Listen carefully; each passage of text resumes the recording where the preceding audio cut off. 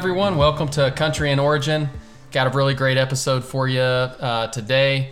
This may be our last one of the year. We're not sure. We may do like a bonus one right before the new year, but we may not. So this could be your last one. We also don't know that it's going to be great yet. Well, we have a great potential for what we are recording right now. There's good potential. There's good potential. And until we finish recording it, we don't know. Good company. Yeah, so we've got a special guest on, and before we introduce him, let me explain a little bit. So we've interviewed a handful of people over the last year. We've been doing this podcast for about a year, and we've interviewed, a handful of people, and we've asked, we've polled all 7 of our listeners that, subscribe to this and asked them kind of what their favorites were. And several independently brought up one particular episode, and so we decided that since this may be our last episode of the year, that we wanted to bring him back. So we've brought back Matt Rutlinger, who did an episode with us back in March or April, and he was getting ready to go hike the Appalachian Trail, and so he was telling us about why he was doing that. Then he went and hiked the trail, and he's now back, so we have him back. So Matt, welcome to Country and Origin again for a second time. Hello, thank you. And also, happy to be here. Congratulations on a year of podcasting. That's exciting. Yeah, it was 1 year ago. We were traveling back from Thanksgiving, actually, with the weekend before Thanksgiving. And I was texting Matt about like what kind of microphones we should get and like what kind of software he used. And so Matt was kind of the original person that helped field a lot of our novice podcast questions. And then, the reason we really had him on the first time was because we all lived in Irvington. It was like kind of right as stuff was shutting down for COVID. And we were pretty hard up, and Matt was always available. Yeah. So, really very strategic choice, but one of our most popular and highly requested guests to have back. Happy to be back. and being our most popular episode's a real high bar, Matt. So I hope you feel honored. I will take any victories I can get. This is going to go on my resume. Yeah. What happened to your podcast? I got to build one of those again now, so. Yes. That's right. Yes. We'll talk about that. But you were doing podcasts before you left society for a time. What happened to your podcast? They certainly didn't have a listenership, so it was really more, I started thinking of them as like a time capsule of youth for like because it was 2 separate ones, both with friends. And so I was like, no one is listening to this. There's no way we're going to, pay bills with this. But maybe, when we get old, we can always have these, bank of like 30. For now, Ben and I have had one for about 4 years.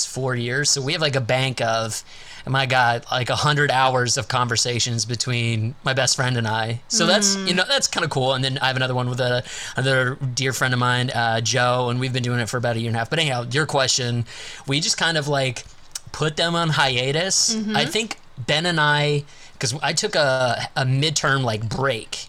Right. When hiking, when I reached Massachusetts, I got off the trail for 2 weeks to spend the 4th of July with Ben.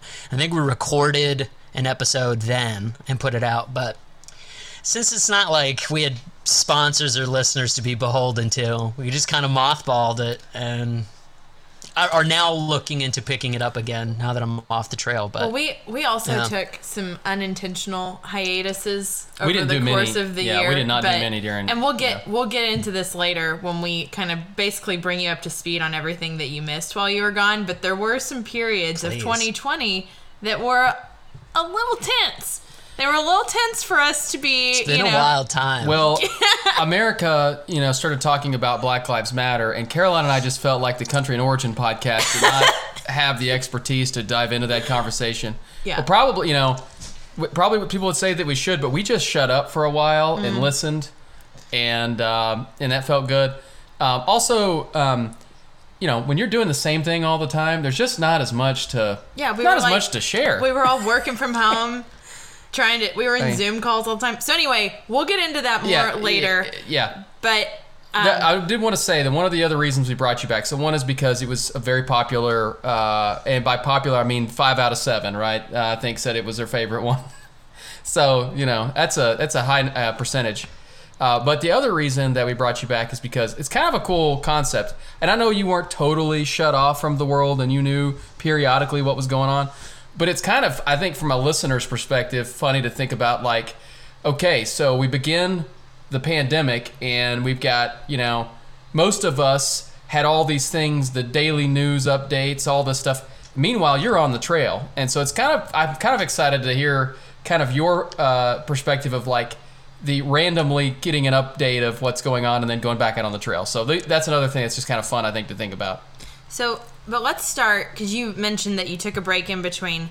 For people who maybe didn't listen to the first one or don't know, talk about kind of your map and like the order of the trail and kind of what that looked like from a timing and geography perspective. So yeah, the plan started over, at this point, 2 years ago to hike the Appalachian Trail. I grew up in South Central Pennsylvania, literally a mile away from the trail. So I was like horsing around on it as a kid. So I'd always kind of had this idea of hiking the trail, but I didn't really start seriously considering it until about 2 years ago. At which point I like set the deadline of spring 2020. I was going to start in Georgia and I was going to do a true northbound hike. So please stop me and ask for clarification. There's a ton of hiker jargon, just like in any other like pursuit or passion or whatever. So I was going to do a true northbound hike from Georgia to Maine, starting in March. Well, y'all know how the Rona happened. And so I chickened out of a Georgia start. But at that point, I'd already like figured out on leaving work in Indianapolis. So things were already in motion at that point. So by the end of April, beginning of May, I had moved back to Pennsylvania and was just kind of waiting because with the corona and specifically, there's a nonprofit advocacy group called the Appalachian Trail Conservancy, the ATC. The ATC was advising hikers, hey, postpone your hike. Don't go out yet, that kind of thing. So I waited until the end of May, at which point I finally was just like, you know what, I'm going to start hiking north from Pennsylvania, and I'll go until they stop me. So from May 23rd to August 26th is my northbound hike. So started from mile 1134 and made it all the way to 2193, which is the summit of Katahdin, the final mountain. And then I came back to Pennsylvania for a couple weeks just to relax. And then I flew down to Georgia, and then I started from Springer Mountain in Georgia on September 11th and started hiking north with the goal to finish before Thanksgiving. And so, yeah, I finished on November 13th. So when I finished. So it took me 174 days. I was just going to ask you how many days. 174 days. Yeah. 174 days, but that's with okay. a month of breaks. That's like a month of breaks in there. Okay. So yeah, 2,193 miles and then 174 days. So my average is, if you average it all out, I hiked roughly 15 and a half miles a day. Wow. But the second half was way more grueling pace-wise, not terrain-wise. I took way too many breaks on the first half. And had to make up for it in the second half. And maybe have to haul ass in the second half. Yeah. So hey, just for people that don't even know like anything about the Appalachian Trail, what state? What's the list of states that you went through? I know you had different orders, but what's the total list? So we'll start in the northbound trajectory. So you start in Georgia, and then you go between North Carolina and Tennessee for several hundred miles. It kind of stitches between the two. You're constantly crossing the border.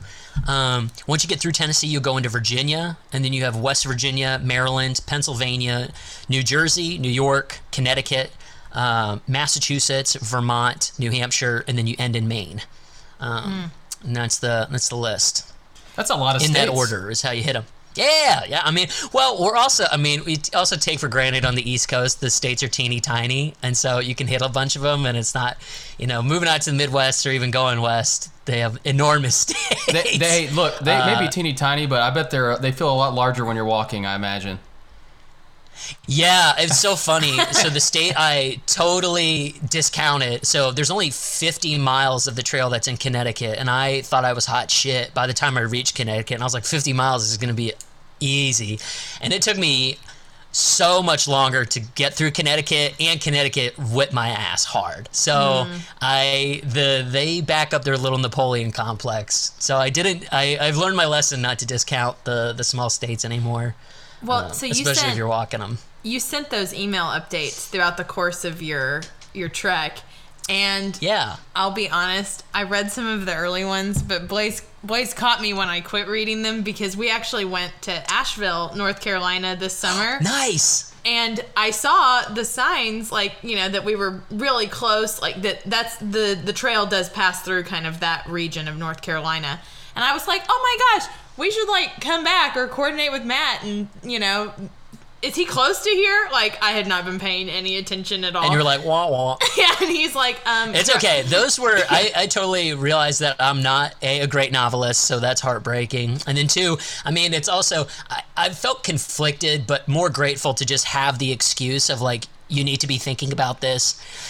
And just some kind of forced connection with people, in that like I have to touch base with someone, because I think the hardest part of the AT experience this year was the loneliness. It was a lot less crowded this year, and so it was nice to just have that. So thank you for letting me pollute your inbox. Well, and I liked it. Wish I was a better writer. No. I liked them because they were succinct, and you had pictures, but they weren't like these super long introspective novels. They would kind of have like a quip, and then you were very like, if you want to know more or whatever.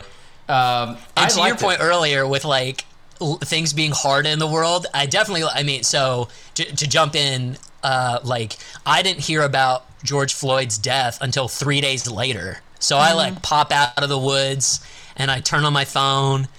And then it's like, oh shit, like what's going down? And like, there's riots in cities, and everyone's social media is blown up, and I'm like, and then I feel self-conscious about sending this email out, because I know like many of my friends who are getting these emails are like young, politically active, and engaged in kind of this what's going on in society, and it just felt really like it felt very tone deaf, to put it mildly, in a negative spin of like, what a privileged asshole is like, hey, I know everyone's upset about this extrajudicial murder, but I went for a hike this week and it was great. Hey, Matt, you should not feel at all bad, because let me tell you something. Instagram did not stop, and there were, some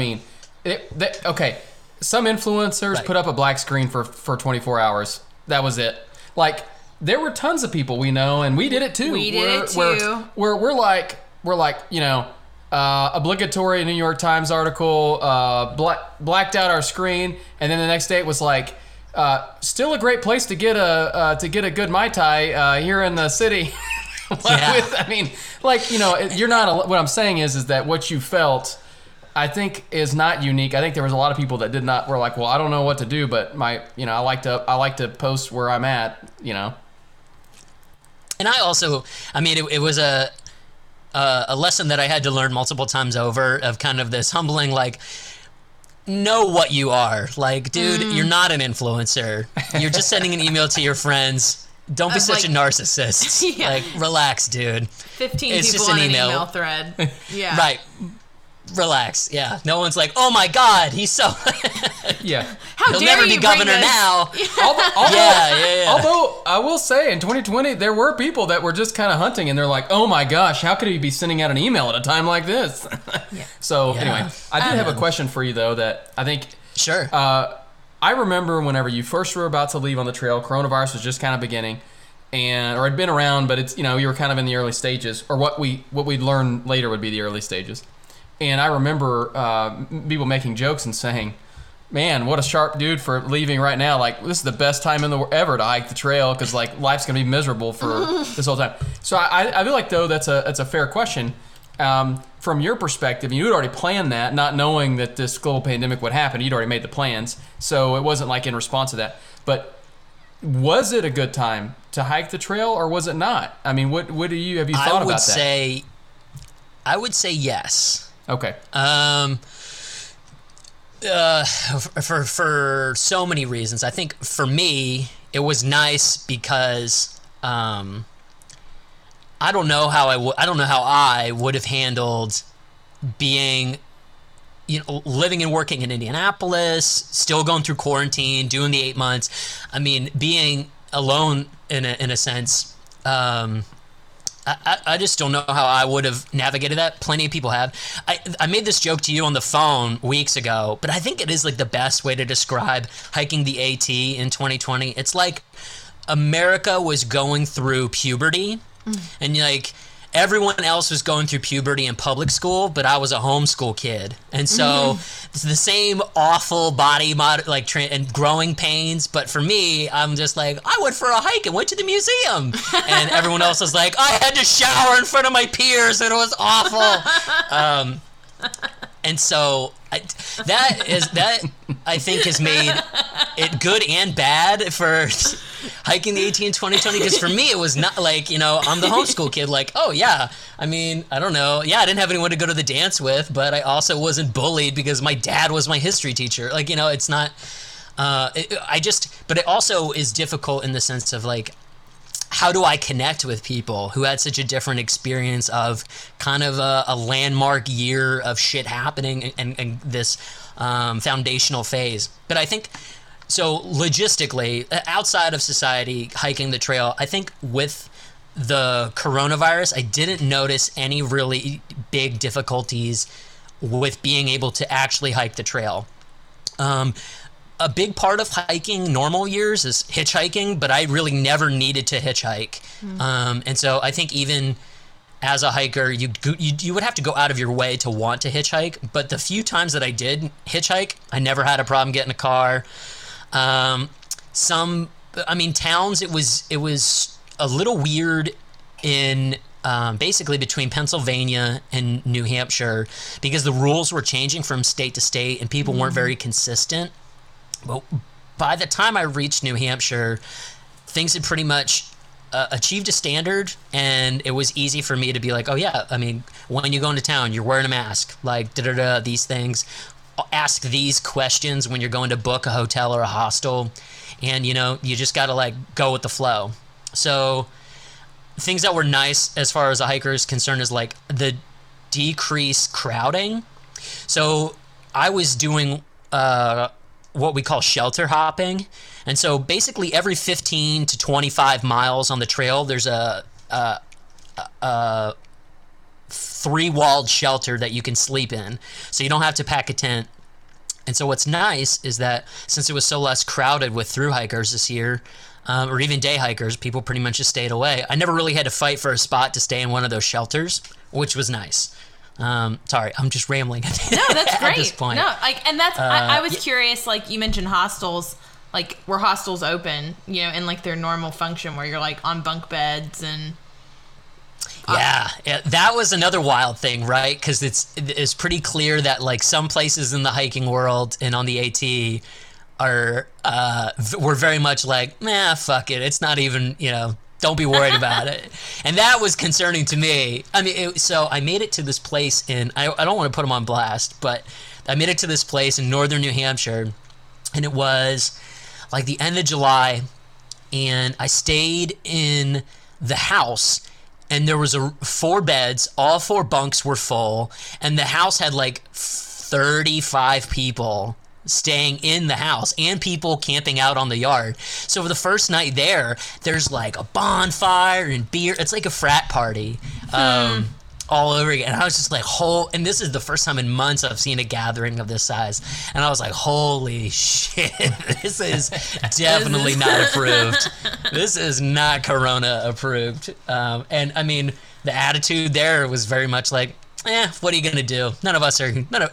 There was among some people, definitely an attitude of invulnerability about the situation, which I'm sure people listening who have been stuck in their houses for months are like, fuck these people. Sorry if I'm not allowed to curse on this show. Oh, no, sorry. you're No, you broke that seal your first time you interviewed. But yeah, no, and I think that exists.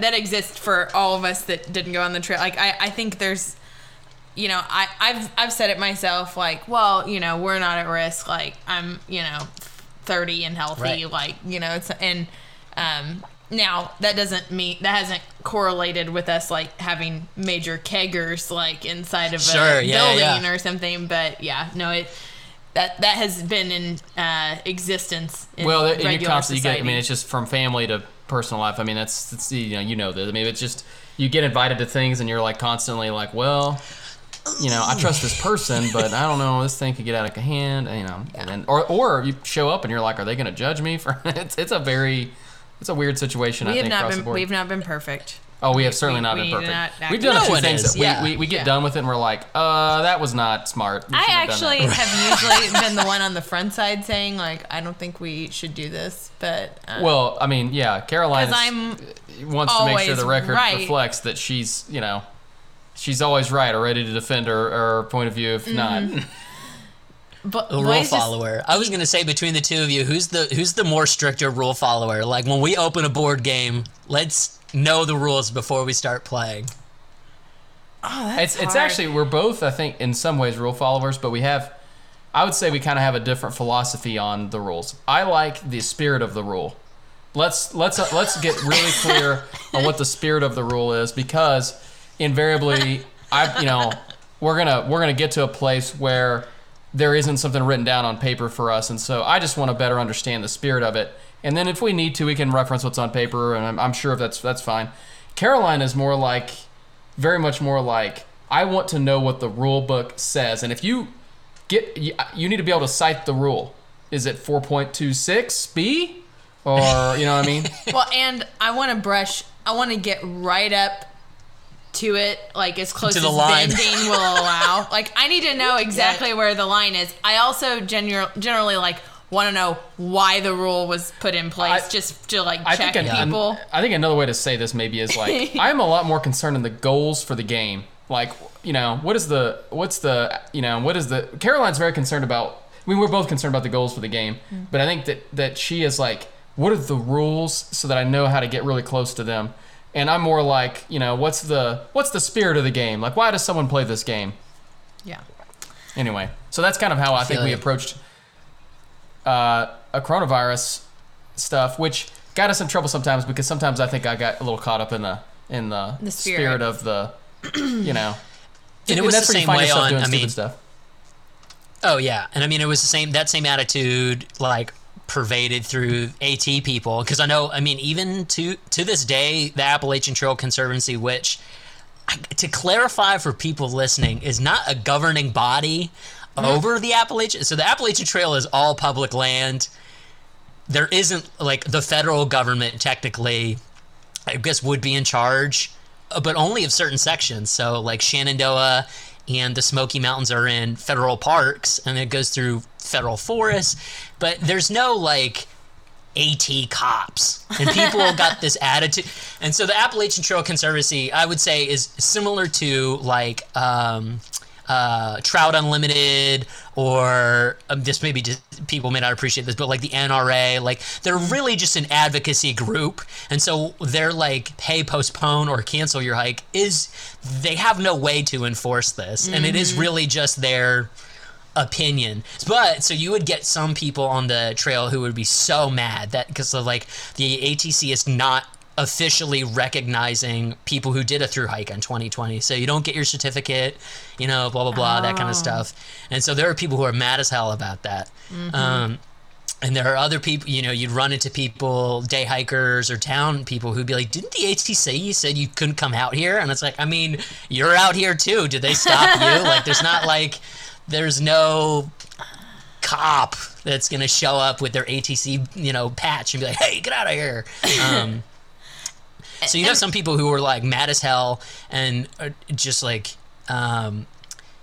just didn't care that the ATC suggested it. Then you had other people who were like, well, we're going to try to observe these as best we can, but we're still going to push on and do the hike. And then you obviously, I mean, a ton of people didn't pursue a through hike because of Corona and the recommendations of ATC and stuff like that. And so speaking of the spirit, you get the whole scam. Yeah, the spirit of the rule wasn't the spirit of that recommendation in large part because of like having outside traffickers like coming into small communities, or I think I remember you sharing that like in hostel culture, which would be true for anybody who's ever like traveled Europe or like stayed in hostels, like you've got a bunch of like often young single people that all, you know, go party and stay together and hook up and all kinds, you know. So wasn't that kind of the rationale social for distancing? Why? Yeah, I mean, here's the thing. I think the ATC is doing.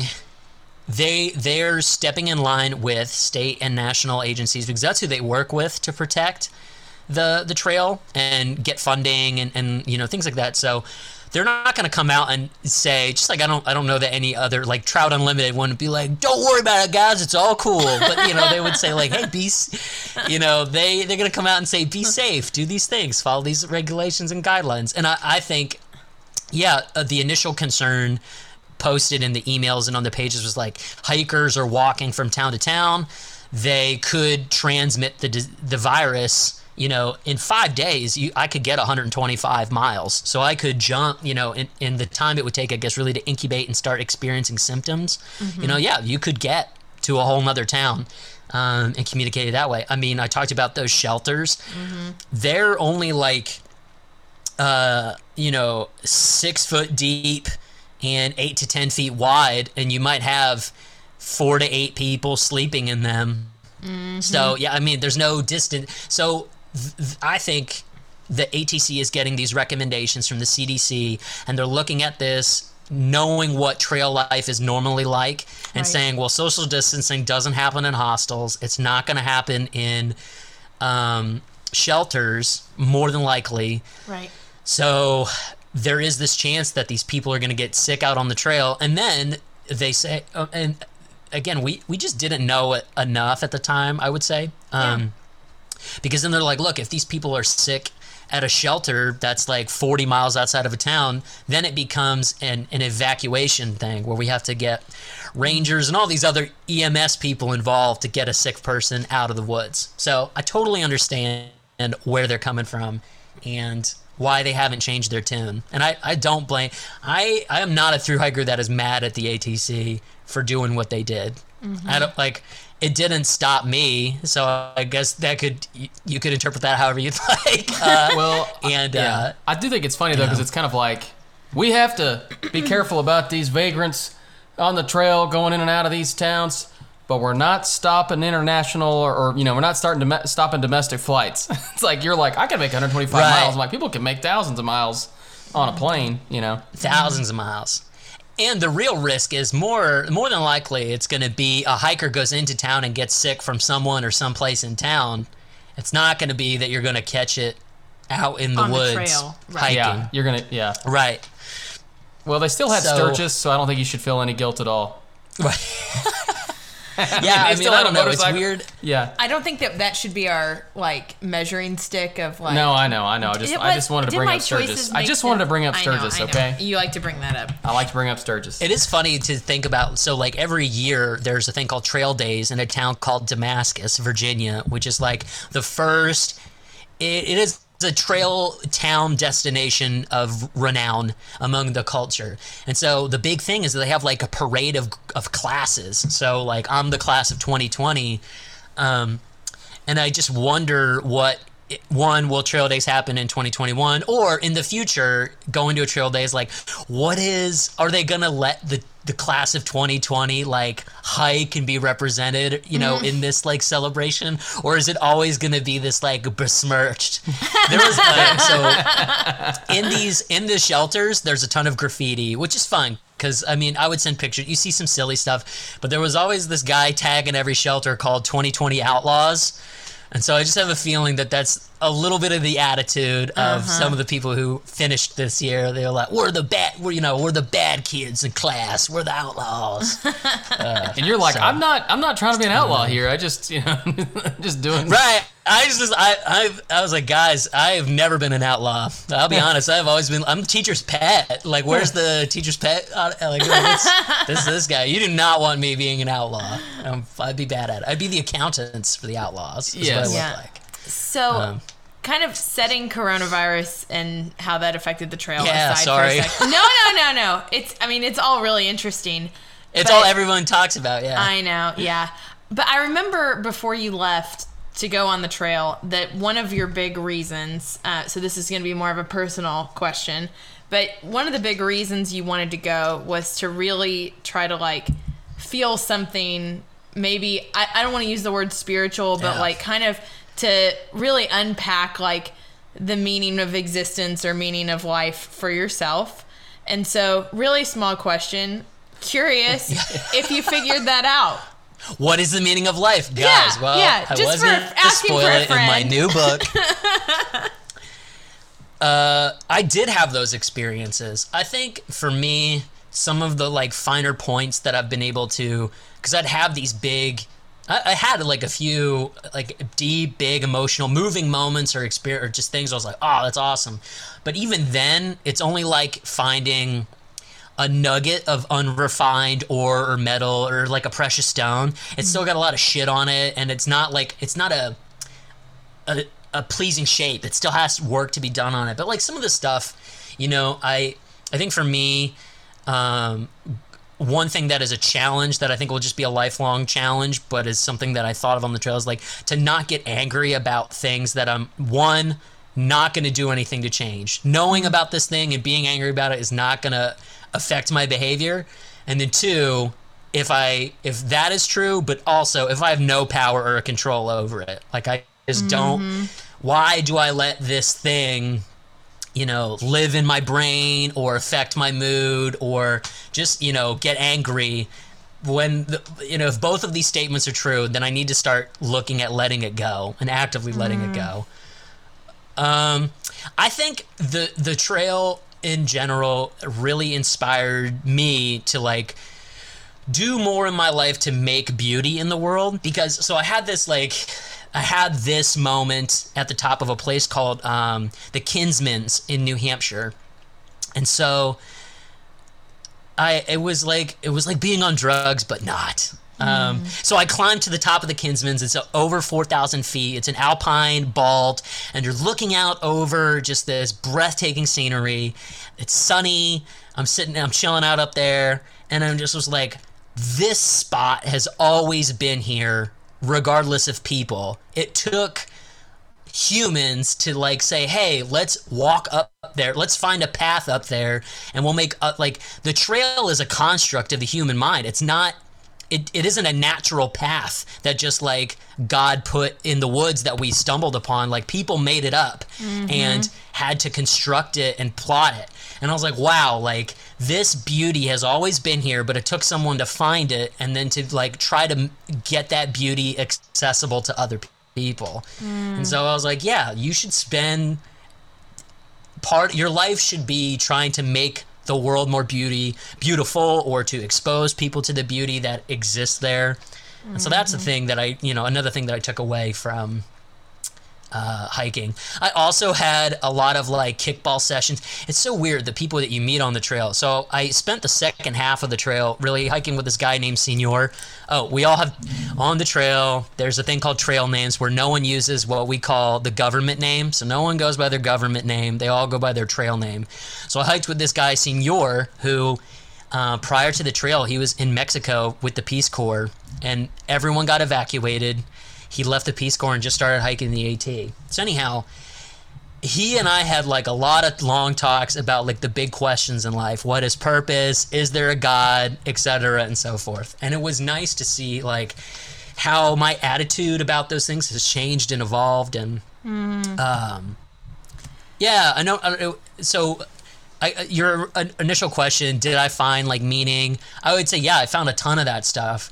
I don't know that I found it, and now I'm in the process of refining it and making it something that I can use, but also that I could share. I think is a big thing that I still need to do now that I'm back. I was, whenever Blaze, confirmed with you that we would chat this week, I was, thinking about your experience and like if hiking the trail was something that would ever even be not seriously, but just I was kind of considering how we are wired, Blaze and I, and we were talking about, do you think that people are more wired to like find God or meaning or a spiritual connection, sometimes maybe some are more wired to find that in nature, and others are more likely to see it. Do you see it more in nature, or do you see it more in people?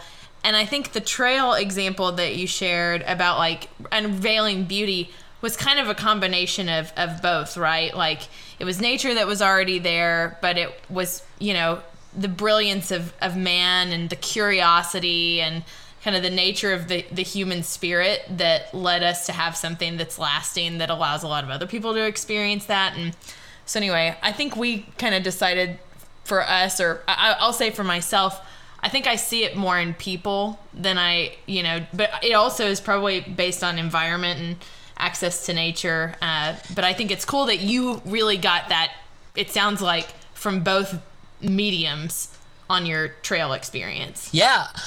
I mean, I think every religion has a pilgrimage of some fashion in it. Mm-hmm. Some of it is through nature, into nature, but there's also journeys within yourselves, I would say, or through other people. So yeah, you don't have to climb a mountain, but I totally understand why people would do that or do that. Like I climbed my first Mountain of the Whites, which is a range in New Hampshire. It's called Moosilauke, and it was so weird getting up that high. I totally understand why primitive peoples, or you're like, oh yeah, so like why did the Greek gods live on Mount Olympus? And once you climb up that high, it makes sense why people would imagine, oh yeah, the gods live up here. Like it's so still and huge, and it just seems like, yeah, this is where they would dwell, up here.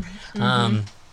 So yeah, I mean, I think anyone who seeks for some kind of spiritual nourishment goes on a pilgrimage, but it doesn't have to be a walk in the woods, so to speak. But that certainly appeals to my sensibilities. Sure. But I would say you could do it through humans, or whatever. Yeah. No. Very cool. Well, I had another. I mean, there's so many questions. One of the ones that I had, which might be kind of a downer, but I am kind of curious. I know that you went on to this experience with a couple of questions in mind that you were like, maybe I remember on the podcast you did before you left, it was kind of like, maybe I'll learn this on the trail, maybe I'll figure this out on the trail, or maybe I won't. I don't know. Were there questions that you hoped might be answered while you were on the trail that you still don't have an answer to?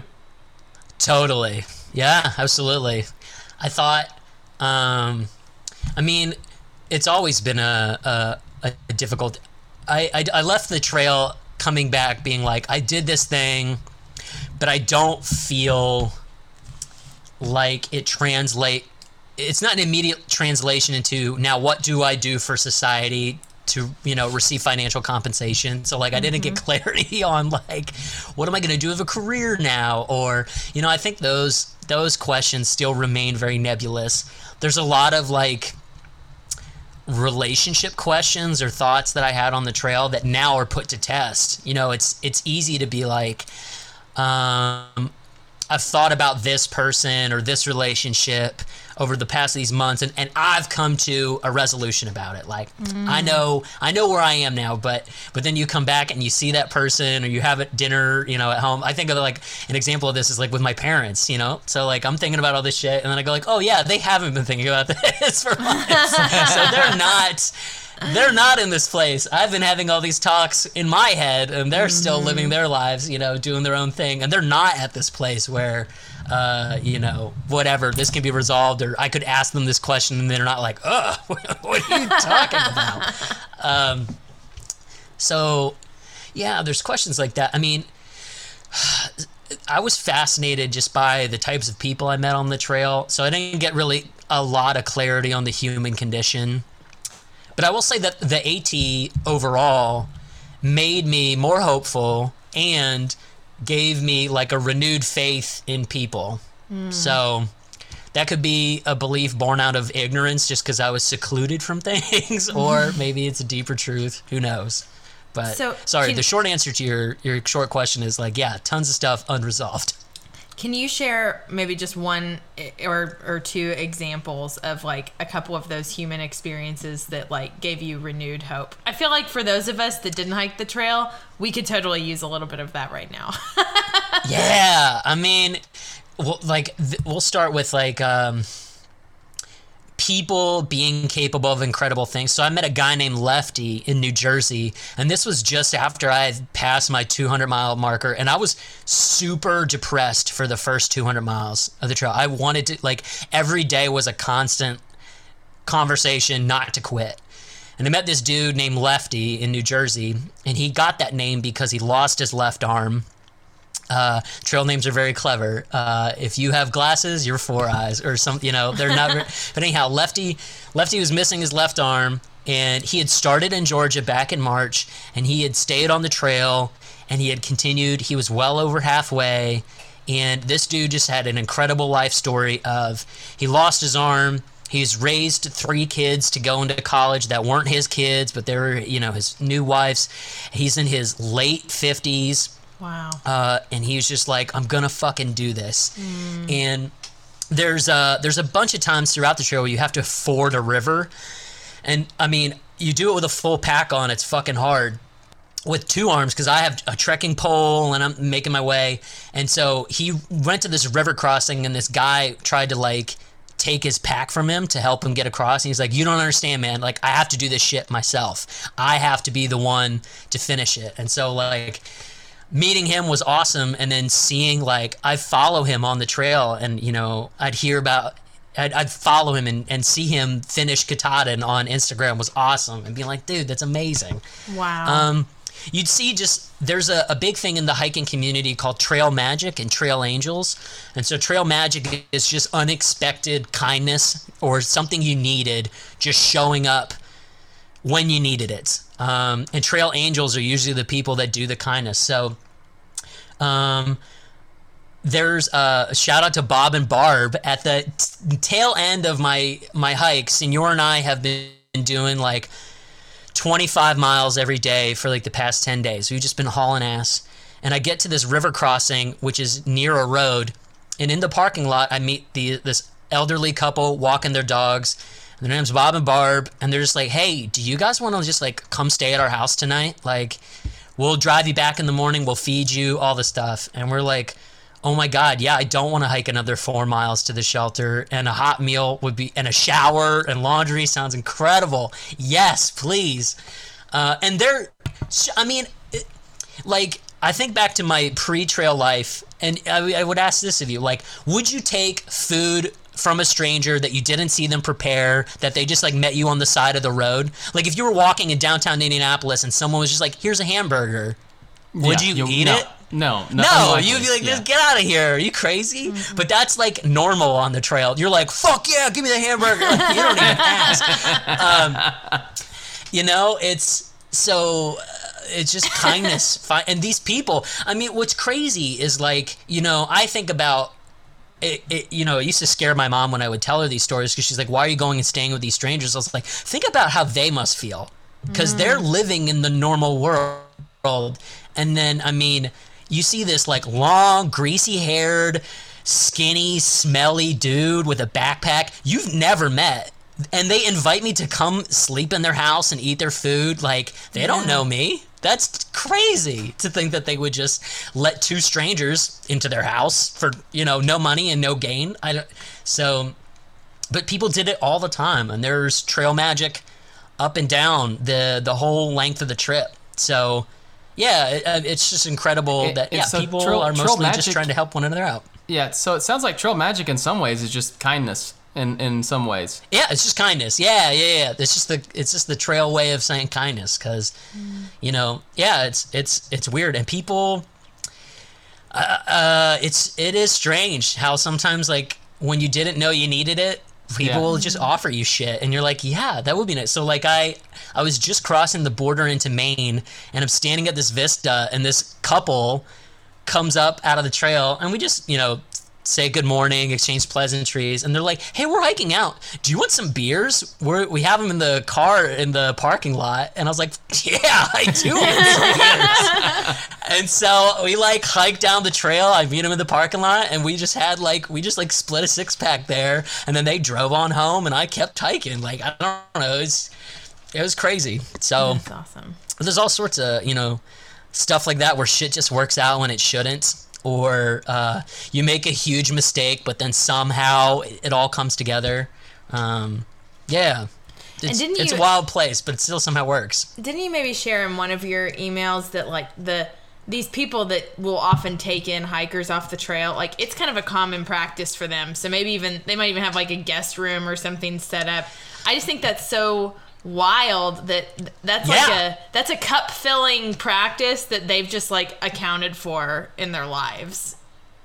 It's so crazy to me, but it inspired me because I was like, man, I want to be that for a hiker, this year. So I finished on the 13th, and 2 days later, my hiking partner, Senior, finished, and at his ending, we ran into 2 southbound hikers, and I was just like, hey, if you guys need anything over the next 2 days, I'm your guy. I will bring you food. I will carry your gear. I'll do anything you need. And they were just blown away. They were like, fuck yeah, we needed this so much. And I was like, yeah, it's Trail Magic. I mean, the kindness that those people showed me for no reason, it certainly inspired me to do that for others. I don't know. That's a powerful... It's a powerful learning, honestly. It really is. It's wild, yeah. Most people are good and are just trying to help you out.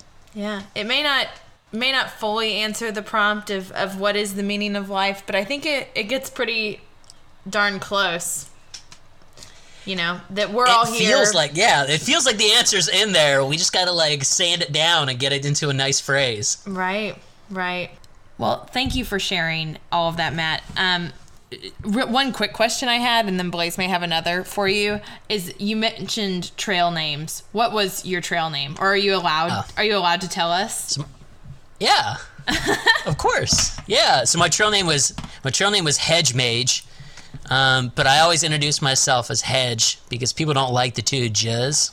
And just the way it feels, in the mouth feel, to use a culinary term, is not fun for people. But I took German for 4 years, so I'm like, let's slam all the consonants together. Yeah. Feels fine to me. So why? Hedge Mage was mine. Okay. The best way, I think, so this is not a shameless plug, but now that I've said that, it's gonna sound like it. If you go to Instagram, there's a photo that I posted on July 8th, and it's of me as a baby through hiker. But you can see, so the glasses that I have on now that you can see and that folks will see in the picture are very Harry Potter looking, just because they're circular. Mm-hmm. Now every circular set of frames look like Harry Potter glasses. Mm-hmm. But then my walking stick, if you have a walking stick, it's Gandalf. So on the trail, I just looked like this weird hillbilly hybrid of Gandalf and Harry Potter. And so it came out just kind of looking, you look like a hedge wizard or a hillbilly wizard, a hedge mage. And so hedge mage was the most succinct version that I could get, which was fun by me because I'm a nerd and fantasy lore and stuff like that. So I was like, yeah, okay, hedge mage, that's it. Done. I can live with that, and that is what I will be from here on out. Yeah.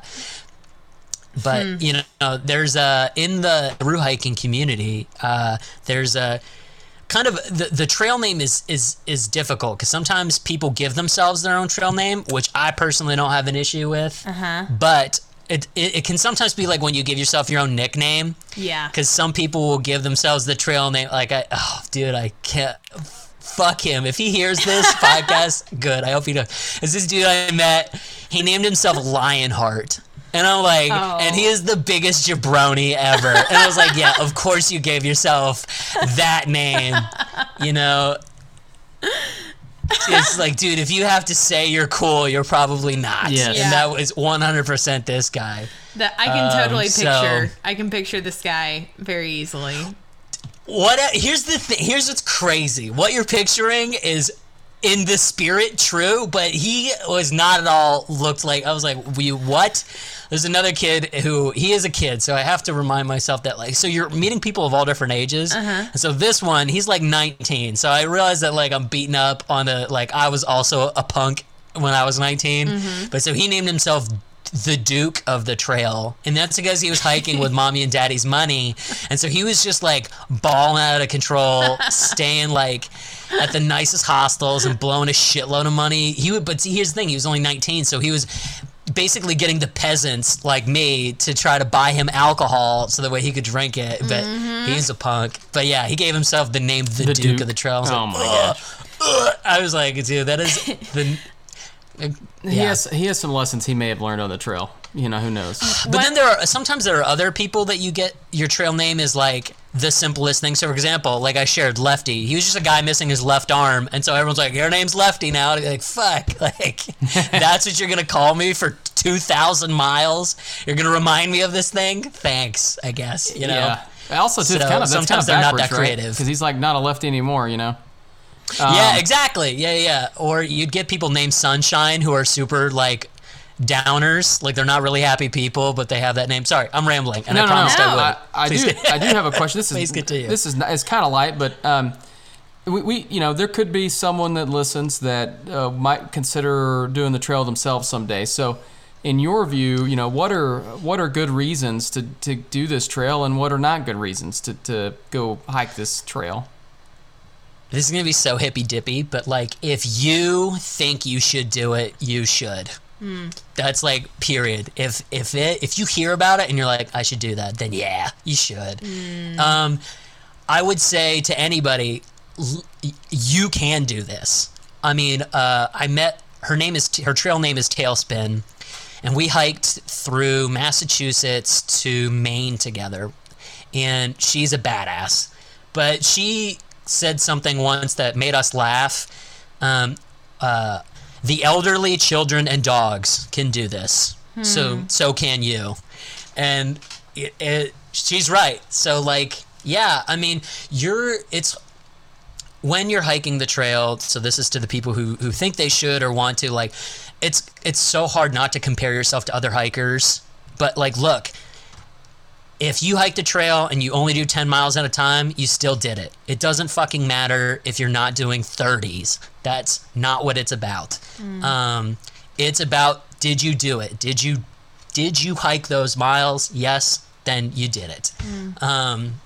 So if you think you should do, and I would say it doesn't even have to be the AT. Maybe the Appalachian Trail doesn't appeal to you at all, but if you're like, I want to go on a long trail, then yeah, find one. The PCT, which is the Pacific Crest Trail, and the Continental Divide are the two other big ones in the States. There's the Camino de Santiago in Spain, which is the next one I want to do. There's a bunch of long trails all over the place. So yeah, if it appeals to you, do it. Reasons that I ran into other people, or reasons that other people had to do the trail that I would say didn't connect with me was like competition. So you had there was a woman this year who tried to set the record. Her trail name was Mercury, and she was running 52 miles a day. Oh my gosh. I'm just like, what a badass. Yeah. And here's the thing, to do that, and she's, I mean, like, this is not meant to diminish what she did, but she didn't break the record. So she did all that craziness and still didn't break the record. I'm just like, oh, that would kill me. I would throw myself off of Katahdin if I made it up there and I didn't break the record. She's running a marathon every day. An ultra. She's running an ultra marathon Yeah. every single day, and that's rain or shine. That's regardless of elevation change. Like, she's putting in those miles every single day. It's insane. Fucking nuts. Right. I just was like, I can't even imagine. But, you know, she's a professional athlete. Yeah. So her brain, that appeals to her. Yeah. This guy I hiked with, his name is Gump. We summited together. And he's like, the people use the trail for all different reasons. And that is true. So, like, people will use it because they want to party, and people will use it because they want to find inner peace. People will use it because, I mean, like you said before we left, like some people are running away from something and others are running towards. So, but I think in general, if you think I should do that, then yeah, you should give it a shot. Well, that's good advice. We had a few people that listened. No, seriously, we had a few people that reached out to us that listened that, you know, had like they or their children had some interest in this, and so they wanted to kind of know. I mean, they could totally reach. I mean, it may not happen next year or whatever, but they can always reach out to me if you want to pass along my email or something and be like, hey, this guy did it. He could give you advice. Yeah. What is your Instagram? If do you care to share? No, I don't. But I will say I'm so horrendous at social media. But I was looking at. I pulled it up and I was like, I did such a shit job with social media on this trip. Like, I'm a goofy face in so many of these posts. Anyhow, so my handle is MRR5297, and that's because I made it as a freshman in college, and I just didn't. And this is gonna be such an old man thing. Can you even change your handle at this point, if you got what you got? Yeah, MRR5297. Oh, good. Well, that's something I should do then, but not after I've published. Well, we'll include. But anyhow, we'll include whatever your current one is in like the show notes. Don't feel so old. I mean, you can just see. I couldn't make an Instagram handle in my freshman year of college. It didn't exist. So yeah, you can see most of the trip. I started posting when I got to New Jersey, and then I try to keep up with it all the way through. Okay. You'll see my terrible hair, which I know now I have a clean civvy cut. I was hoping we were going to get to see the hair. I was hoping you were going to see the long hair? Yeah. No, I got rid of that. I think after like the first week. Okay. I couldn't stand looking at it. It doesn't look great in the photos, and even like washed, I don't know. I've never had long hair, so I didn't know what to do with it. Yeah. Well, we thought since you have been pretty removed from society as a whole, really briefly, we would maybe just kind of like bring you up to speed on what happened while you were gone. So when we left things with you, Matt, we were taking walks in the park that kind of sits between our two houses. You were here when, quarantine kind of originally began, and all of these companies were deciding like, okay, we're all going to work from home now. And I think all of us kind of assumed that maybe it would be like, I don't know, a month or two of just like very restricted social activity. Blaze, do you want to kind of go through the lineup first of all, events? this is a fun exercise, but I also know that Matt is pretty up to speed, so it's not like he's like waiting on Ben. He's not like, thank God y'all had this podcast to update me on. Who's the president? Yeah. Well, that depends on who you ask. Sorry, I say that as a joke, and I was like, oh shit, that is real. No, it's not decided. People are, but I do think it's just a fun exercise for listeners. It is kind of funny because if I know that you got news updates periodically, right? But let's say you didn't. Let's say you're on this trail, you never heard anything. You would come back to find that, with coronavirus, we're now up to 250,000 deaths, which is massive. To put that in comparison, that's 4 Vietnam Wars, 7 Korean Wars, double World War I, the death toll there. Our largest day of COVID deaths would exceed that of 9/11. But isn't this just like the flu? H1N1. That's what I hear. H1N1 claimed 12,000 lives. We're at 250,000. So anyway, you would come back to that. You would also come back to a divided America, even after the election, where the current president has not conceded his loss, and so the next president has just had to move on, even though it's never been conceded, and is going to end up doing counter. I mean, it's a mess. But I think I was trying to think about like what's the craziest thing though, like because there was also racial, social injustice and racial. There were marches in the streets about the murder of George Floyd. But I think if I was in a deep dark cave and someone were to tell me when I came out, like, hey Blaze, while you were gone, several black men were shot by police officers, and it resulted in these huge protests and social unrest, I would probably be like, I can see that happening in America. But I think if I would have told you that, hey, the medical community and all of the medical leaders around the world said to wear masks, and it turns out that's become a real political issue, that some people just refuse. They just feel like it's an infringement on the rights of our mask. I would be shocked by that. Like, I think if I would have been in a hole and came out, I'd have said, really? Like, that's what we're divided over? But I don't know, I'm on a long rant now. Well, and I think we probably also, in fairness to the spirit of our podcast, Country and Origin, like, one of the things I think we've seen is a lot of people espousing, religious views or cultural views that are about, like, love your neighbor or, being a part of, like, a community. And sometimes those are the people that are the most averse to, wearing a mask or respecting social distancing norms. And that has been, that's still a pill that I'm trying to swallow personally. Yeah, so my sister went home for Thanksgiving. We did not. We were supposed to go to Texas, but we decided not to travel. And my sister, I called her after she got there, and she drove from Austin to south of Lubbock to Seagraves. And she said, she's like, yeah, it was crazy. She said, we stopped to get gas, and Michael, her husband, she's like, he went into the gas station, had his masks on, and there were like people in there, like, kind of wanting to start a fight with him, like, oh, you're one of those mask wearers. And this was right before Thanksgiving.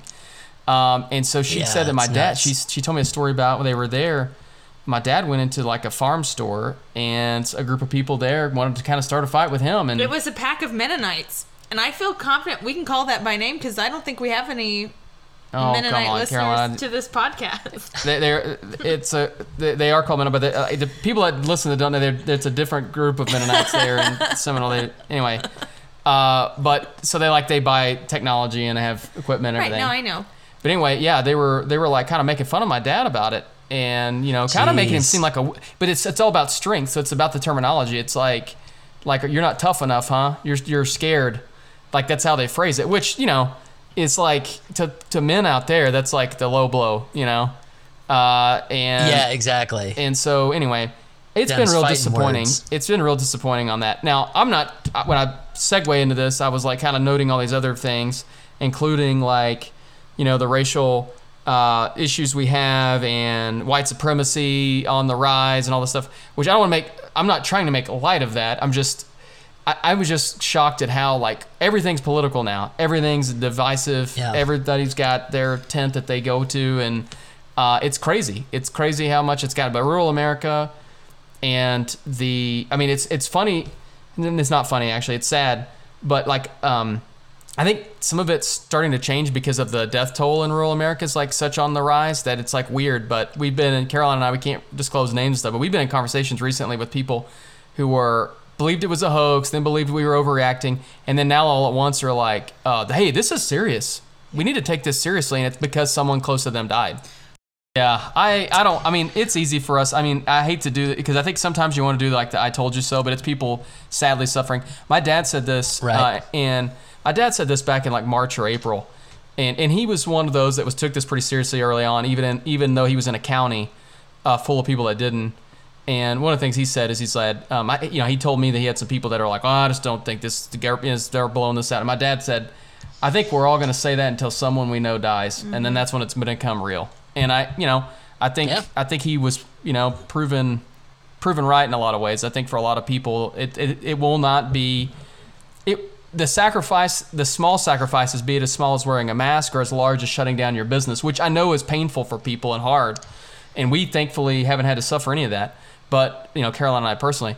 But what I'm saying is that I think those sacrifices all seem like they're too great of a sacrifice until you have someone in your family or a friend or someone close to you that dies, and then you realize how senseless this all is, and you should prevent it at all costs, pretty much.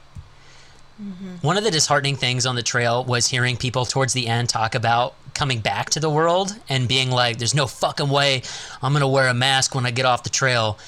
And that bummed me out so hard because to be a good thru hiker, in my opinion, the most important quality you need is to be courteous. Like that is Yes. the key to being a good thru hiker is being courteous. Everyone, I mean, like and I can name countless things on trail that are poor etiquette, being discourteous, but like in general, if you're courteous, you'll be a good thru hiker. And so I saw these people who I was like, you're a good thru hiker. Like just be courteous back in the real world. Like it's not taking anything. I don't know.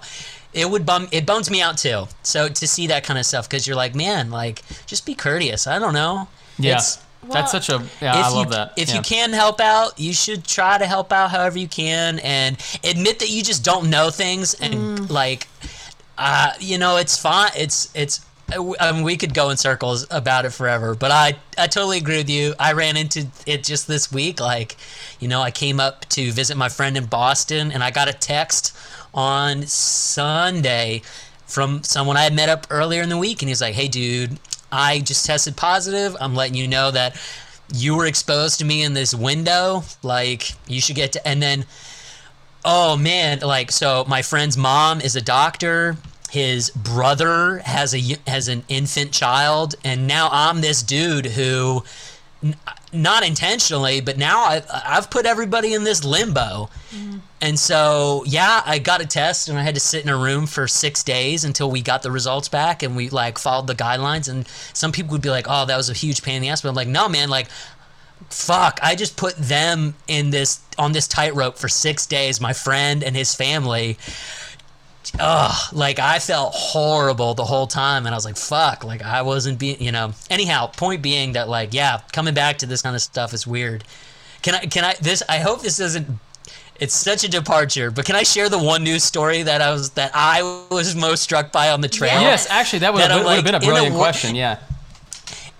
In a normal year, which I know is the cliche term for 2020, in a normal year, I think that this would be the stopper, but it just got glanced over. The Pentagon confirmed UFOs. Like, that fucking happened in July, and I read about it, and I was like, what? Aliens? Like, they confirmed the existence of UFOs, and everyone's like, yeah. This. Well, they waited till the right. They slipped it in. They were like, "Oh, America, like this will be buried in 2 days."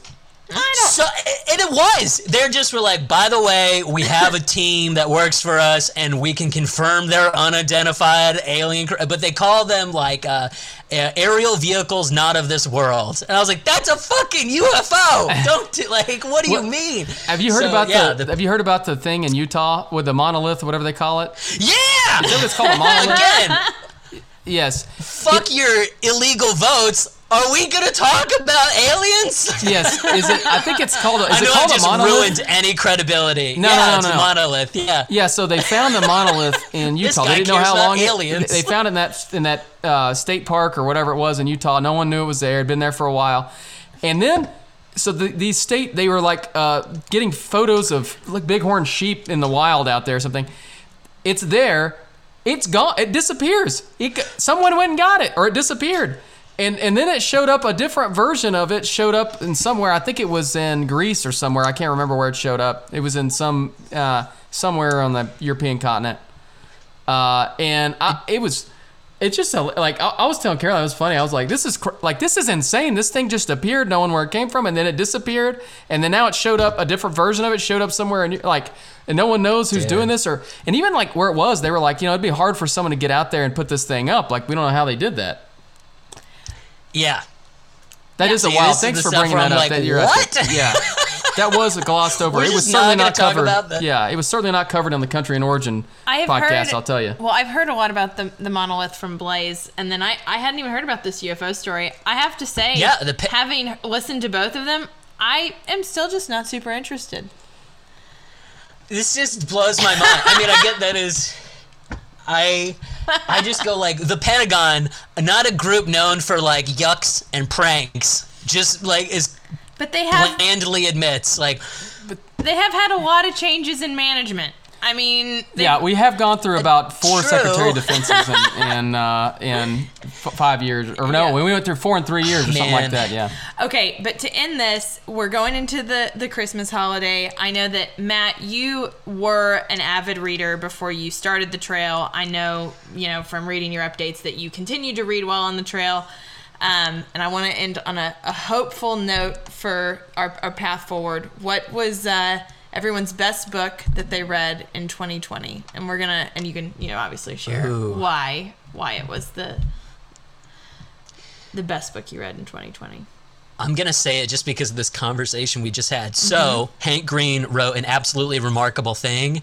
And it is basically the storyline that we're experiencing with the Utah thing. So it's about a woman who finds a statue in New York and can't explain where it came from, and her journey through basically like the mystery being unveiled. And so an absolutely remarkable thing by Hank Green is fantastic. Okay. And then there's a sequel, A Beautifully Foolish Endeavor. So Okay. two great, it's a full story, but 2 books. They're awesome. Blaze took up, while you were gone, Blaze took up reviewing books as kind of a journaling exercise for himself on Goodreads. So he's read a lot, but his big Nice. thing is that he writes these like lengthy reviews after he They're not finishes. always lengthy, but they're just reviews. They're pretty lengthy. Do you just review the good ones, the ones you like, or do you No, go re- in on all of them? Review all of them. I'll go first. You can think about yours for a second. I don't know if it's the best book, but probably the most like impactful book I read this year. I did finally read The Fountainhead by Ayn Rand. I've referred to it on this podcast before. I am not, indicating that I agree with everything that Ayn Rand believed. However, I did, really. I felt like it was a story that I appreciated and could see a lot of. It's a pretty wild book. It's a pretty wild book. Yeah. Yeah. Oof. I'm a little torn, but I'm gonna go with Joseph and the Way of Forgiveness. It's probably the one that I'm gonna say.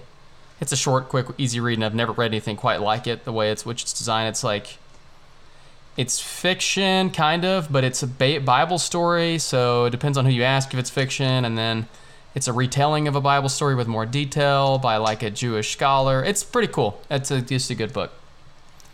I do think, I know that we all were supposed to just go with one, but I do want you to mention another one, Matt. You said there was a book audiobook, I think maybe, that you listened to a couple of times. At least it was one that you'd either read or listened to a couple of times on the trail. And I think you should share that. Yeah. Yeah, if you just need like chicken noodle soup for the soul type like feel goods, it's called You're Doing Great by Tom Papa. Tom Papa's a comedian. He has a special with the same title on Netflix. So if you don't want to listen to an audiobook, you can basically get the 1-hour synopsis in his stand-up special. But yeah, it's called You're Doing Great, and it's just filled with so many things of like, so he starts both off with a joke being like, there's going to come a time in your life where you're going to get invited to do something, and your first question is going to be, are there stairs? And if the answer is yes, you're not going. And so if you haven't reached that point in your life yet, things are pretty good.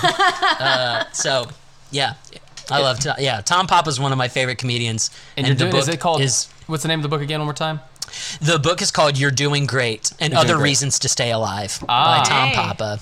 You know, yeah. I'm gonna have to check this one out because I do need a little chicken soup for the soul. I think after 2020. So I don't know.